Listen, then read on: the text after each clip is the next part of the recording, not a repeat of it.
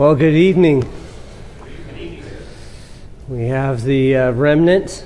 This is the few and faithful here tonight to open up the Word of God. And I didn't exactly know who would show up tonight, so I'll get to craft what I want to say based on the participants here. But I was thinking through maybe some principles or ideas that we can discuss from Ephesians chapter 5, and begin to probably kind of help you think critically about not only how you process through the Scriptures and applying principles that would be both helpful for you as parents, but also just helpful for us generally as a church. I was thinking through the general idea that comes along like this from many young people today. And it's something like this. Unless it's directly stated in Scripture, I'm not going to do it. So where is it directly stated? Or they might practice it on the flip side, something like this. They would say, well, it's not directly forbidden in the Scriptures, and therefore it must be right. So if it's not directly stated, don't do this. Or if it's not directly stated, do this, they respond accordingly, thinking somehow that they need either a direct command in order to have to obey or a direct prohibition in order to not do that. And so they have freedom. And nowadays, particularly in our own generation, I would even say within our own culture, there's a strong emphasis that people have to express their individuality, to express their freedoms. And part of that has been because within our generation and our culture, certainly within our nation, we have not experienced the level of persecution and suffering that others throughout the world have faced. You live in other nations, various Slavic nations, for example, various nations in Africa and other places. You might be inclined to see heavy persecution. And when you see that kind of heavy persecution, you can see the effects of worldliness. So even the scent of worldliness becomes an offense to you because the world turns on the believer. The world becomes hostile towards the believer. Just look back in the early church and you look at Rome and you look at Rome's response when this new sect, the Christians, came out. They became the target. Everybody hated the Christians. This new starting group of believers who said there was only one God. So in doing that, they were already going against the polytheism of Rome. And so they were an easy target. On top of that, the Jews hated them. And everyone else hated the Christian because the Christian was the easy target, and to which then they came up with various lies about Christians. Christians, are cannibals. They eat, as Jesus said, come, you must eat my body and drink my blood. It's a religion of cannibalism. They kept spreading lies, and therefore the church was targeted, and the church then suffered greatly. Suffered under the hands of Nero, suffered under the Roman leaders for generations. So there was within the early church an awareness that worldliness is destructive. But today, in our generation, when a country is founded by a group of pilgrims and religious leaders that left their country to find the freedom to worship, and find the freedom to operate as they wish. They came over to America, found that freedom, able to establish their ability to freely worship God. They fought for their rights and defended it. And we've lived under a time of prosperity for hundreds of years now. And in the midst of that, we have grown accustomed to being more like the world. Worldliness doesn't offend us the same way that it offended those who are under heavy persecution. Worldliness doesn't directly excite our passions to resist because we haven't faced that kind of heavy-handed rejection that the early church has faced and that other nations have faced and other generations have faced in different places. And so we are looking for, in our day and age, more like this, where we're just saying, what did God want us to do? Give us the exact commands. But there is something about the Christian life that also demands that we are skilled in walking wisely. And it's not just the direct prohibition, not just the direct command that we're looking for, but it is the appropriate application of wisdom that we are to apply. And that comes out in the book of Ephesians. The wisdom that God calls us to walk in. Yes, there are plenty of commands, plenty of exhortations, plenty of things that we are called to do to conduct ourselves uprightly in this world, but there's also the need to grow with a skillful application of the truth, that we gain a kind of wisdom to safeguard ourselves, to guard our hearts because the days are evil, to prepare ourselves for the challenges we'll face. And particularly families, this is absolutely critical because we face new challenges all the time. Again, you think about our generation. I actually lived in a period of time where they didn't have cell phones. I am that old. Some of you kids, you've never known anything otherwise than cell phones and internet. I lived before cell phones and before internet. And you keep going back, and some have even lived much longer than that. They have been, before other technologies. But now, in today's day and age, we live in such a time where we're facing new challenges, new difficulties, and we need to know the Scriptures well to find the divine principle and then wisely and skillfully apply that principle. So that in applying that principle, we safeguard ourselves from the temptations and difficulties that we're going to face in this world. And Ephesians is one of those books where Paul warns us about this. Notice Ephesians chapter 4 and verse 1. First kind of reminder that Paul gives. He says in Ephesians 4 and verse 1, "Therefore I, the prisoner of the Lord, implore you to walk in a manner worthy of the calling with which you have been called." The first exhortation that Paul makes, as again, this is Paul's classic style, first 3 chapters of doctrine, first 3 chapters laying out this practical theological truth, and then chapter 4 through 6, the last 3, he turns and he gets very applicational and direct. And in this is one of those examples of being the prison epistle. He reminds the audience of where he's at. He's imprisoned, reminding them he's a prisoner of the Lord. And he says, "I implore you to walk in a manner worthy of the calling with which you have been called." To walk in a worthy manner, a God-honoring, God-exalting manner. A way that brings praise and the glory to God. A way in which demonstrates righteousness. A way in which demonstrates godliness. That draws attention to God and His works. The one that is exemplary. A life that is devoted, dedicated. He starts this. He continues on in verse 17, which we saw this morning. He gives a command in verse 17, "So this I say and affirm together with the Lord, that you walk no longer just as the Gentiles also walk." Here's what you're not supposed to do. You're not supposed to be engaged in a kind of life that looks like the world.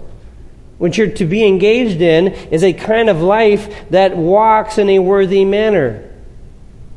It continues in verse 1 of chapter 5. "Therefore be imitators of God, and as beloved children walk in love, just as Christ also loved you and gave Himself up for us." an offering and a sacrifice to God as a fragrant aroma. We are to be imitators of God, reflecting His glory, reflecting His righteousness, reflecting His character in our life. We are to be reflecting God as imitators of God. We walk worthily. We walk in such a way as not conform to this world like the Gentiles walk. We walk being imitators of God, reflecting Him. Jump down to verse 8. He has this one more time. For you were formerly darkness, but now you are light in the Lord. Walk as children of light. Again, it's this reminder. You be wise, be careful, be vigilant. Walk as light. And then in verse 15, you see this statement, therefore, be careful how you walk, not as unwise men, but as wise. Again, Paul says here, look at your conduct. Carefully observe your conduct so that you operate rightly. You could summarize verse 1, verse 8, and verse 15 of chapter 5 like this: walk in love, walk in light, walk carefully or wisely. And it's that principle of wisdom in our conduct in verses 15 through 21 that I want to draw your attention to. Because in verse 15 through verse 21, I think Paul lays out in these verses for us 5 ways in which we learn to walk in wisdom. 5 ways that become essentially the practice for us to carefully, wisely walk in our lives. And if I was to drive this home, particularly to our lives as parents, I can say these 5 principles help us to be careful as we lead our families. They act as a kind of protection for us. It gets us through those kind of gray areas, those areas that demand wisdom. Again, it is really simple when we come to the Scriptures, and the Scriptures just give us a direct command. We love that. It's like there's no ambiguity. You know, we love the 1 Thessalonians chapter 4 when Paul says to the Thessalonians, this is the will of God, your sanctification. That is, that you abstain from sexual immorality. There's no question about that. Here's what the will of God is. It's sanctification, that I avoid all immorality. That's easy. Well, what about those little gray areas? Like, should your kids have social media? Should they have a cell phone? Should they be allowed on the internet? Should they watch such and such a TV program, and on it goes. Now we have to apply wisdom. And should they have a gaming system? Should we just give them rocks and sticks and say, that's what I got growing up, so that's what you have? How do we navigate through the various technologies and opportunities that are arising today, so as to prepare them for the challenges that they're going to face going up? And let me just warn you, parents, the temptation for us is this. The temptation for us is to create a bunch of rules and say, this is what's going to fix you. I have all these rules, and you're not going to do anything else because these rules are going to keep us all safe. And your kids may, if they're compliant, obey those rules and fit in line and do everything you told them to do. You may win them over by your strong personality, or you may win them over by coercing them, either by threats or by rewards, convincing them to follow exactly what you want. But their heart is somewhere else entirely. Yeah, they've complied on the outside. They have kept every rule, but privately, internally, they are somewhere else. I know this challenge.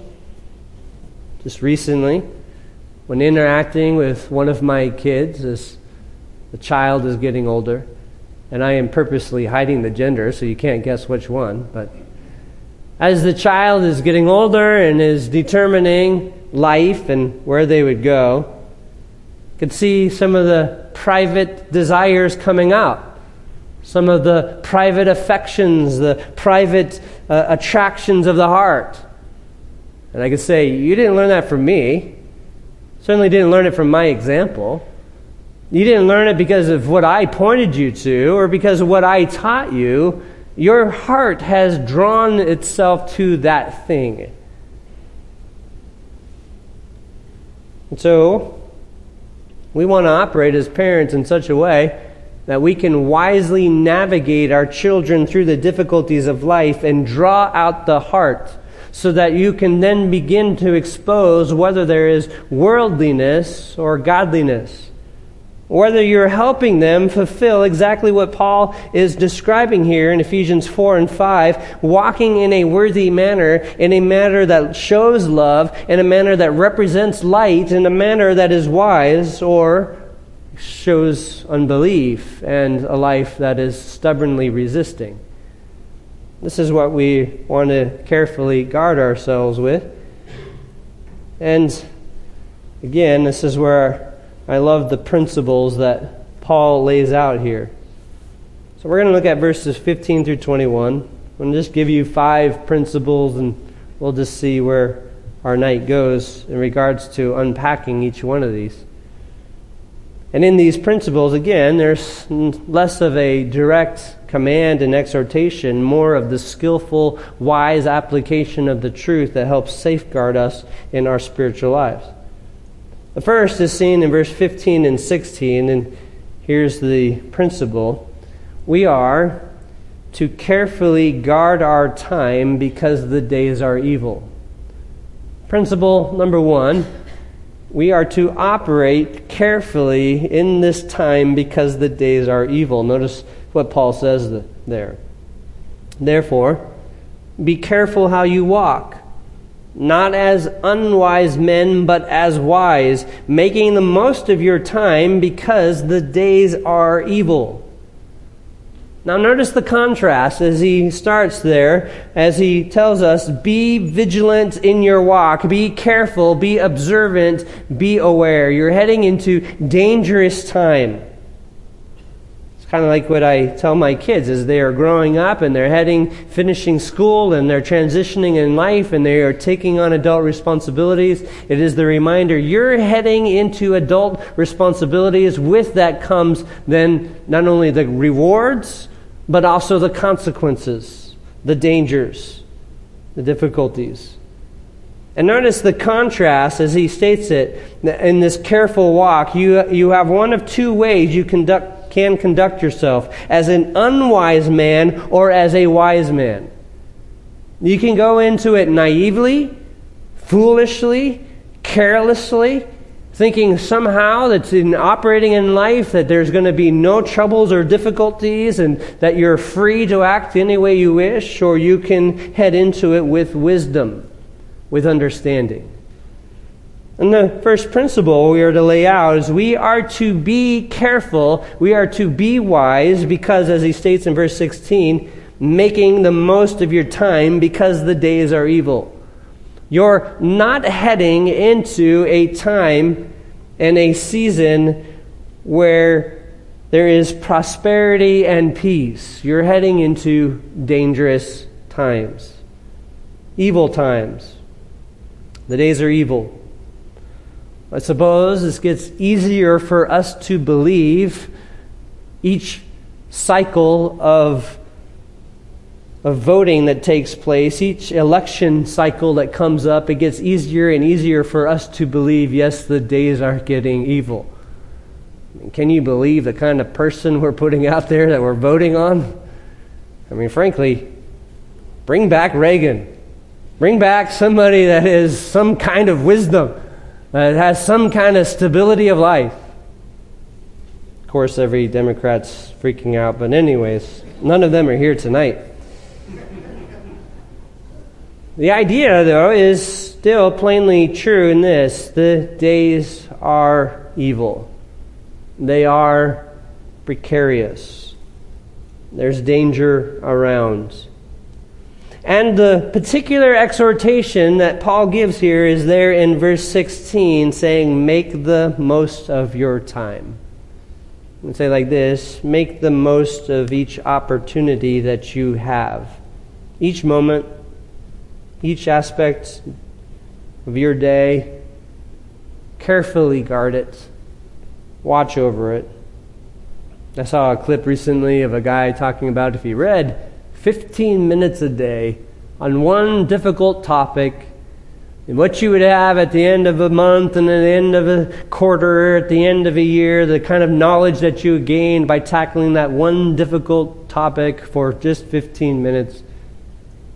So that's the idea.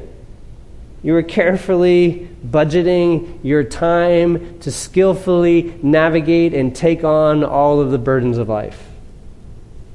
And this is, frankly, one of the fundamental things that you learn going to school.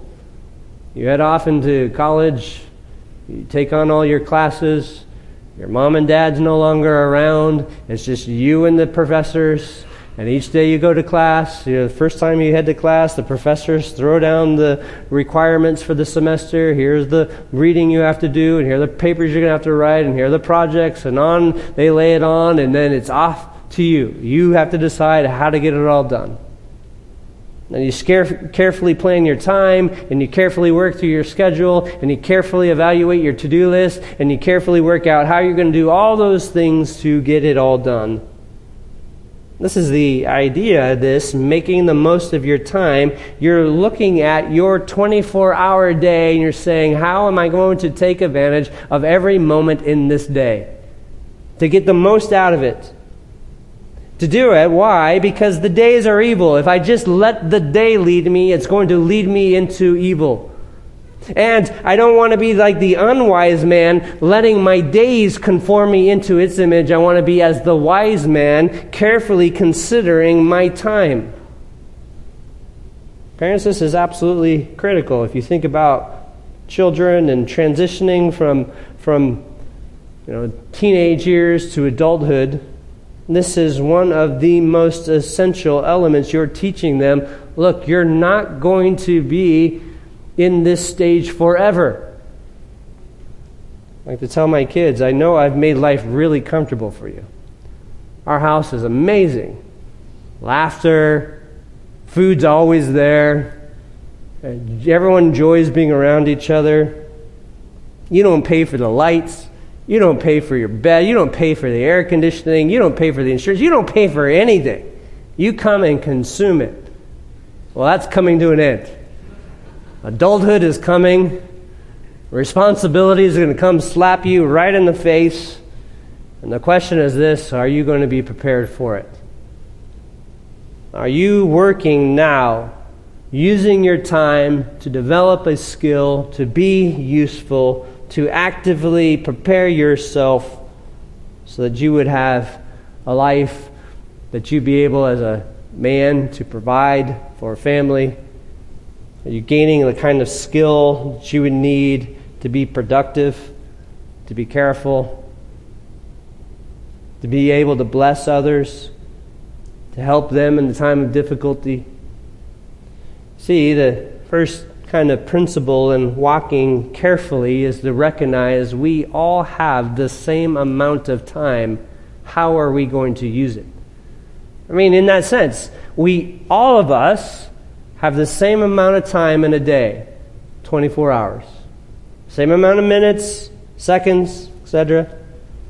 None of us have learned, and though I've tried to figure out how to slow down time, or at other times try to speed it up or change it, I cannot manipulate time. No one can.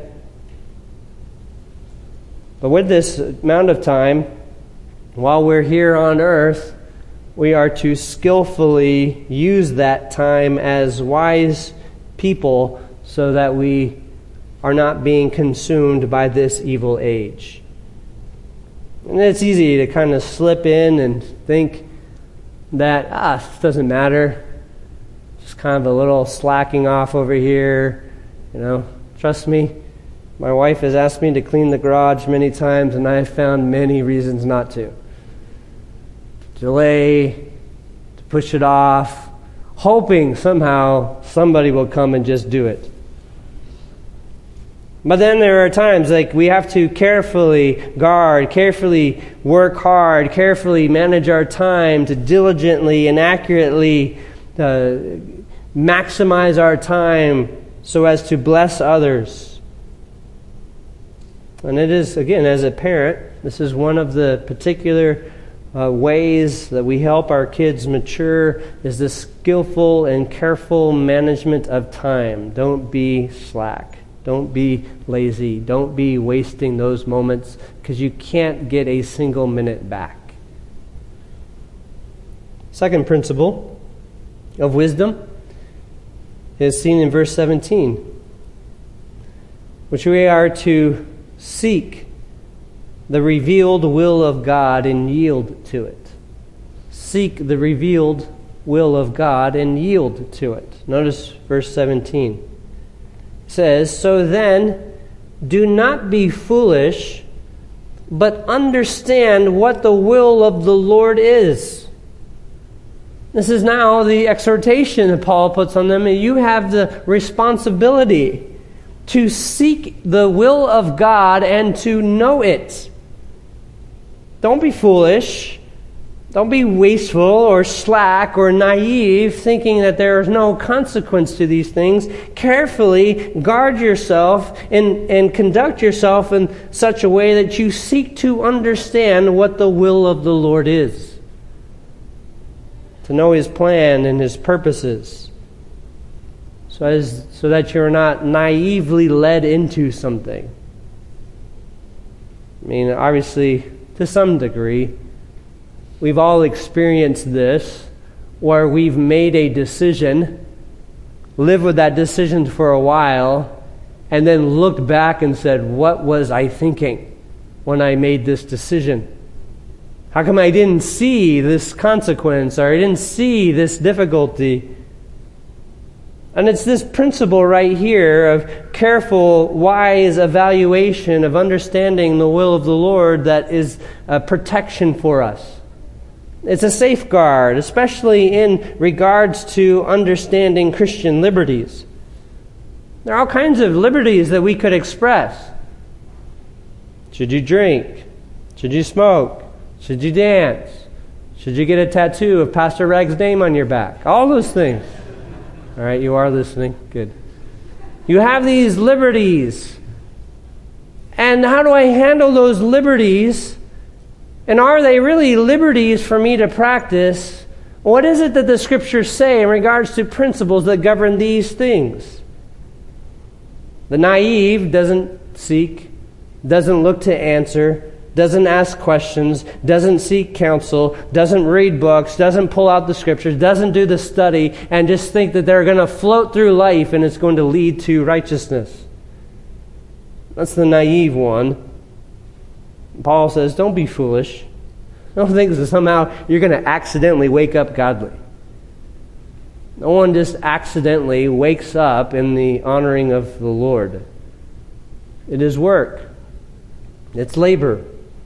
It's striving. I mean, again, every parent in here knows this. It's like, I put you to bed last night. You were a mess. And I'm hoping that the next morning you're going to wake up an angel. I'm hoping that you're not going to wake up perfect without a sin nature and you're just going to walk righteously. We know that doesn't happen. We know that somebody doesn't just stumble into righteousness, but there is effort, there's labor, there's striving, there's purposeful discipline, purposeful study, purposeful pursuit. And so Paul states that here in verse 17. Do not be foolish, but understand what the will of the Lord is. He's going to go on and explain it next. But understand this, that we are to understand what God's ways are. We are to seek after it. We are to carefully be understanding and pursuing a knowledge of God. Knowledge, again, of course, comes directly from His Scriptures, as His Scriptures give us His direct command. But also we can learn from the Scriptures the implications of the truth, how to apply that truth to carefully guard ourselves. So there is a sense then in the pursuit of wisdom that we want to understand God and His will and His purposes, so that when we face those unique circumstances and difficulties, we are in tune with identifying what would be pleasing to God. Because it's not going to just happen. We're going to have to skillfully prepare ourselves to understand the will of the Lord and His ways. Thirdly, Paul lays out in verse 18 a practice or wisdom. We are to be led by the Spirit and not any other mind-altering substance. We're to be led by the Spirit and no other mind-altering substance. It says that in verse 18, and do not get drunk with wine, for that is dissipation, but be filled with the Spirit. We could say it like this: we should be controlled by nothing else but the Spirit of God. The Spirit of God should be leading us. And again, this is in a day and age where there are so many things coming at us that would seek to influence us and control us. Medications can begin to cloud our thinking. In this particular case, Paul immediately contrasts drinking. Do not get drunk with wine, for that is dissipation, but be filled with the Spirit. Not let wine so cloud your mind, your judgment, that you no longer can think accurately. Again, I remember preaching through this many years ago, this particular verse. And as I've said, that this verse does not go as far as my Baptist sensibilities want it to go. I wish it had said, do not drink at all. But it doesn't say that. It says, do not get drunk with wine. Meaning that there is a level where it goes too far. There is a line in which it becomes unwise, that it becomes sinful, where it becomes destructive, and that line is drunkenness. Do not get drunk with wine.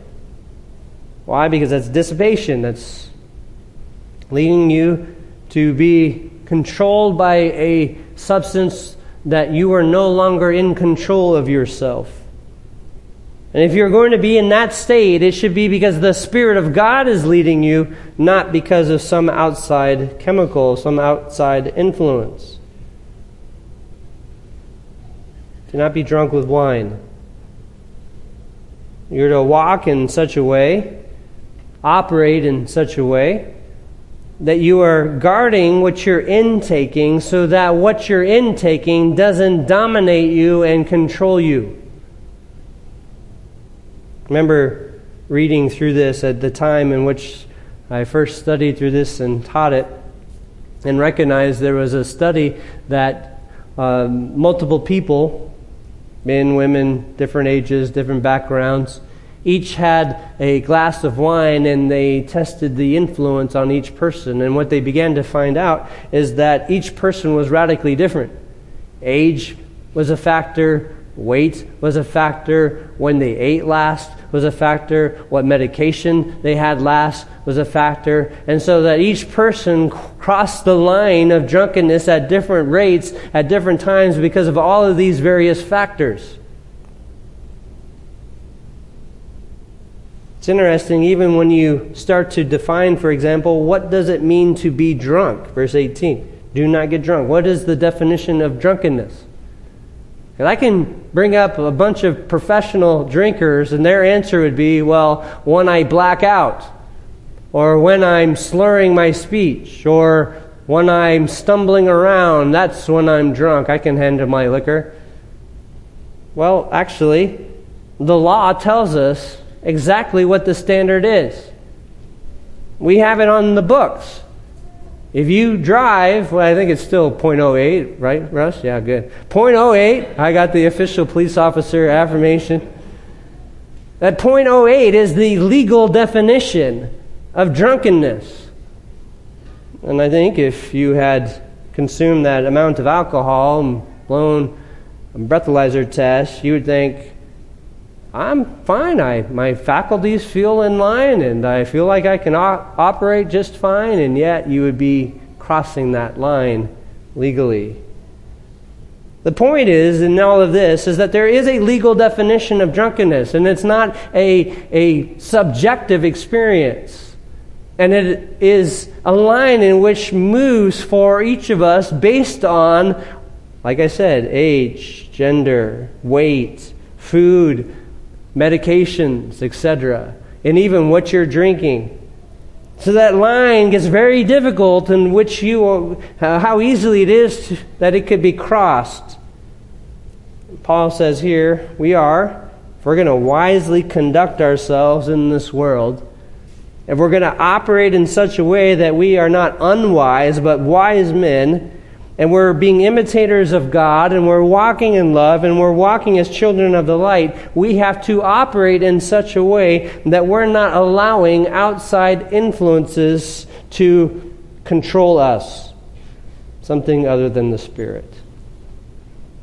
I think if there is one devastating work that discredits a parent's influence in the family, it is crossing these particular lines, lacking wisdom and skillfully walking through these areas. Because of the absolute destructive work of being under the influence of alcohol. And nowadays, we face so many other difficulties. Like just recently, literally just today, sat down with a group of young people who asked, well, what about smoking marijuana? Would that be something that we could do? And again, it's this exact same principle. Are you taking something that is altering your mind, altering your state of thinking? By the way, you are. And that's why if you were to take marijuana and get in your car and drive and you were to get pulled over, you would be pulled over and get a DUI because you were under the influence of something else. It's interesting. Here, as Paul's stating in this, if we're going to be wise, we are going to operate in such a way that we're being led by the Spirit and not some other substance. Phrase, be filled with the Spirit, as I mentioned this morning, it's in the passive voice that reminds us that it's a work done to us. And literally the emphasis is this: be yielding yourself to the Spirit's work. Be filled, being yielded to the Spirit to let the Spirit move and direct. The Spirit is at work, pulling on us, directing us, seeking to transform our minds, seeking to transform our life. The Spirit of God is working within us to help us understand truth and communicate truth and delight in it. And we can either yield to the Spirit's work or we can oppose it and resist it. Here, Paul tells us, don't resist that. Don't be resisting, using the very kind of imagery of a sail. If you had a sailboat and you were out in the ocean and the wind was blowing through, you have two choices. You either put the sail up so that the wind will fill the sail and lead the boat along, or you pull the sail down so as not to be influenced by the wind. That's the imagery that Paul draws out here in verse 18 and says, do not give yourself over to another influence, but rather put the sail up that the Spirit of God will be the influence and direction. The question ultimately for you is this: as you think about your family life or your own personal life, what are you doing to make yourself available that the Spirit of God will move and direct you? And the flip side is, what are you doing that actually hinders that limits that influence in your life, that keeps you from being influenced by the Spirit? And as parents, when we are actively ministering to our kids, we are teaching them these very things. Here's what you're doing to gain the Spirit's influence. Here's what you do to hear the truth and respond to it, to be influenced, and this is what we do that corrupts that hinders that influence. So walking in wisdom walks in such a way that we are carefully analyzing and evaluating the Spirit's direct moving in our life. Fourthly, see in verse 19 and 20, then, a practice that we are to be filled with truth and thankful. To be wise, to be conducting ourselves in a way that will demonstrate the wisdom of God and that we're wise and not unwise.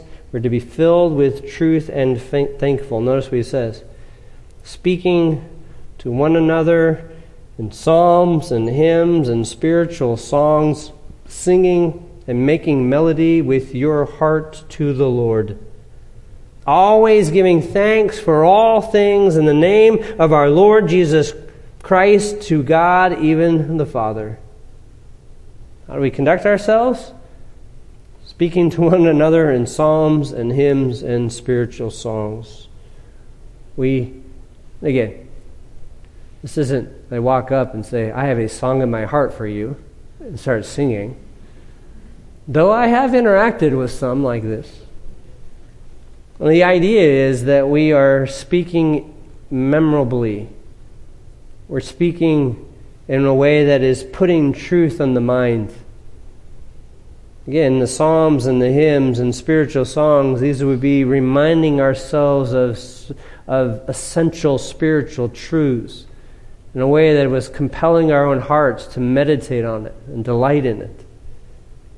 Psalms, many of the Psalms were written in such a way that they would be memorable.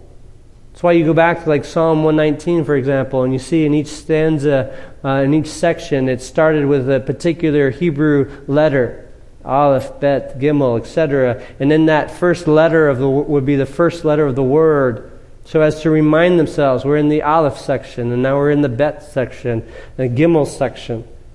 And in that, they would begin to memorize these sections so as to hide the word in their own hearts.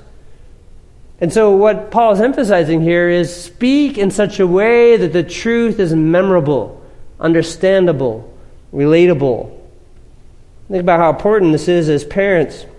When you come and interact with your kids, that you're coming and speaking to them in such a way that that truth is memorable to them. Or they could say, oh, I remember Dad spoke about this.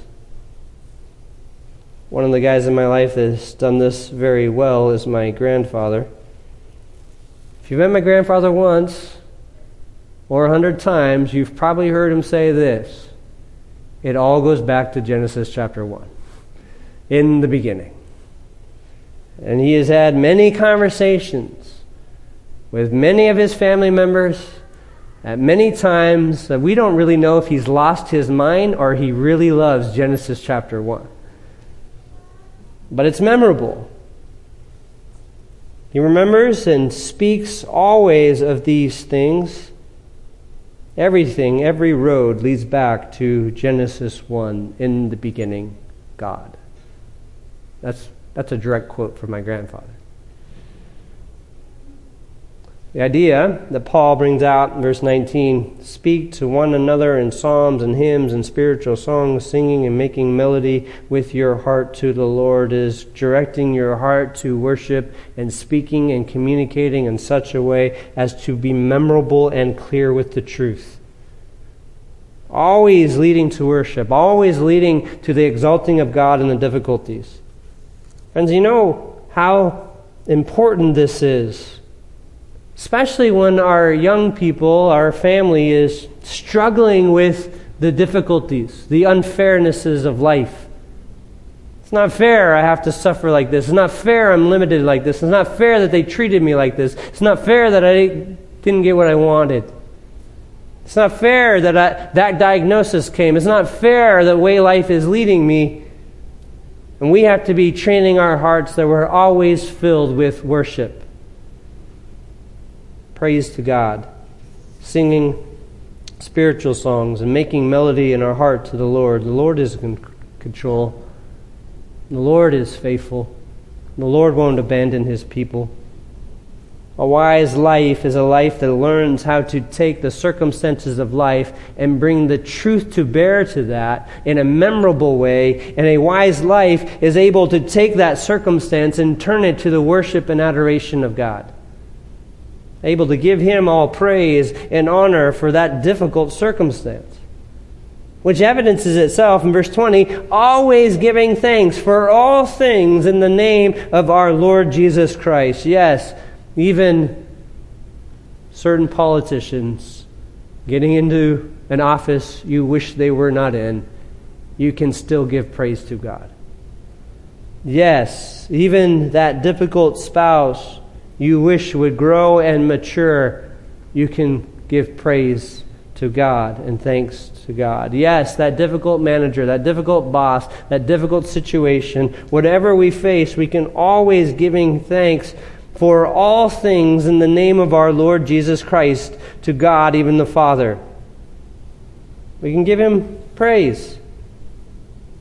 This is an essential skill that we must take our kids and teach them how to practice. I mean, I have plenty of times throughout my parenting life with my children where I have had to teach them that even when they have been mistreated, they do the right thing. Even when they have been wronged, because that's how they are like the Lord Jesus Christ. Even when wronged, even when not understood, even when underappreciated, even when potentially mistreated, they do what is right.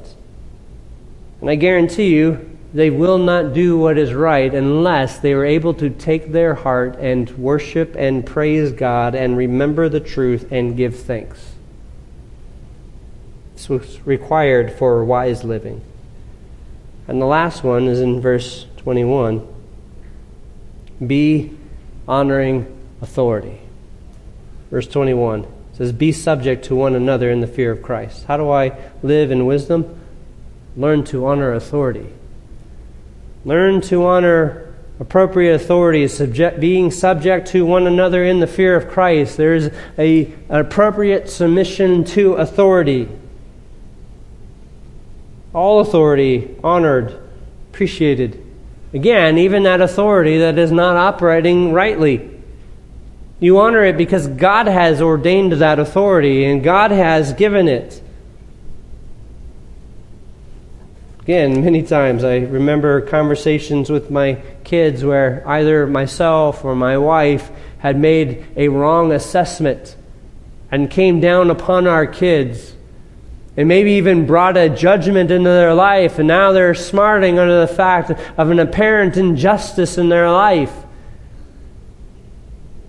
And as they're crying out and everything within them wants to rebel, the reminder, honor authority. Yes, God has given you imperfect parents who don't know all things, who are not omniscient or omnipresent. We didn't see the circumstance. We made the best decision we had under the circumstance and situation, and at times it's flawed. But that's for your good. That's for your good, that you would understand that that same authority, flawed, is also there to protect you. And that same authority, though flawed, in our case, when we recognize what we did needed to be corrected, we would go back and correct it. Learning to be in subjection to one another and not fight against an authority that is there for your good is important. You think about what we've been tempted through over the last few years. When we've seen corruption in authority, the temptations have been, we should just abandon it all. Get rid of it all. They messed up, they have an evil agenda, they have an evil purpose, and so we abandon it all, and we're stirring up people's heart to be in rebellion. This principle right here, as Paul's saying, be subject to one another, is a principle calling us to acknowledge and approve authority. Not fight against it. Again, it isn't because we live in a perfect world, it's because God has given those authorities. He's given government. Even the governments in the United States or in other countries. And He's given us husbands, given us parents, He's given us pastors, elders, He's given us local authorities. All of these authorities, all these different areas of authority have the chance to fail, but also the chance to do what's right and good. We honor it because it's from God. It's from His design. And if we dishonor those authorities, then we're going to face the difficulties that come. So that Paul is laying out in this section here 5 areas that we can look at to guard ourselves to walk wisely. We walk wisely by the careful use of our time. We walk wisely by seeking the revealed will of God and yielding to it. We walk wisely by not giving ourselves to outside influences, but to the Spirit alone. We walk wisely by seeking the truth, speaking it in a compelling way, and worshiping. And we walk wisely by being in submission to authority. These guard us and protect us. Yeah, it may not be clear with a direct command per se, but if we are carefully looking at these principles, we would be careful to guard ourselves and protect ourselves. And I think it's essential as a parent, as a father, to be able to teach my kids and my family these principles so as to safeguard them in the unique challenges that they're going to face in life. If there's any questions, store them up, because next week we'll answer them for you. Next week, I'll just remind you again that we're going to have a Q&A together. So if there are any questions or things that you would want to address or work through specifically, write them, email them to us. We'd love to prepare and answer those questions for you. Let me go before the Lord in prayer. Father, thank you for this time together. Thank you for these truths and ideas. Again, we're just thankful for your scriptures, the reminder of how we are to conduct ourselves. And we would pray that we would be the kind of people that would be filled with love, filled with wisdom, walking in the light, so that our lives would be careful, that we would be skillful in knowing the truth and applying it, not led by any other influence. Certainly recognizing we're not going to fall into righteousness, something that is going to be obtained as we strive and yield. We are thankful for the Spirit's work in our life, moving us and bringing conviction and drawing us closer. And pray, Father, help us to appreciate the things of God all the more so that we would be careful to guard ourselves. Thank you for these people who came to hear your word, who desire to love you. We just pray, minister to their own hearts and lives tonight as they seek to understand these truths and put it to practice. It's in your blessed name we pray. Amen.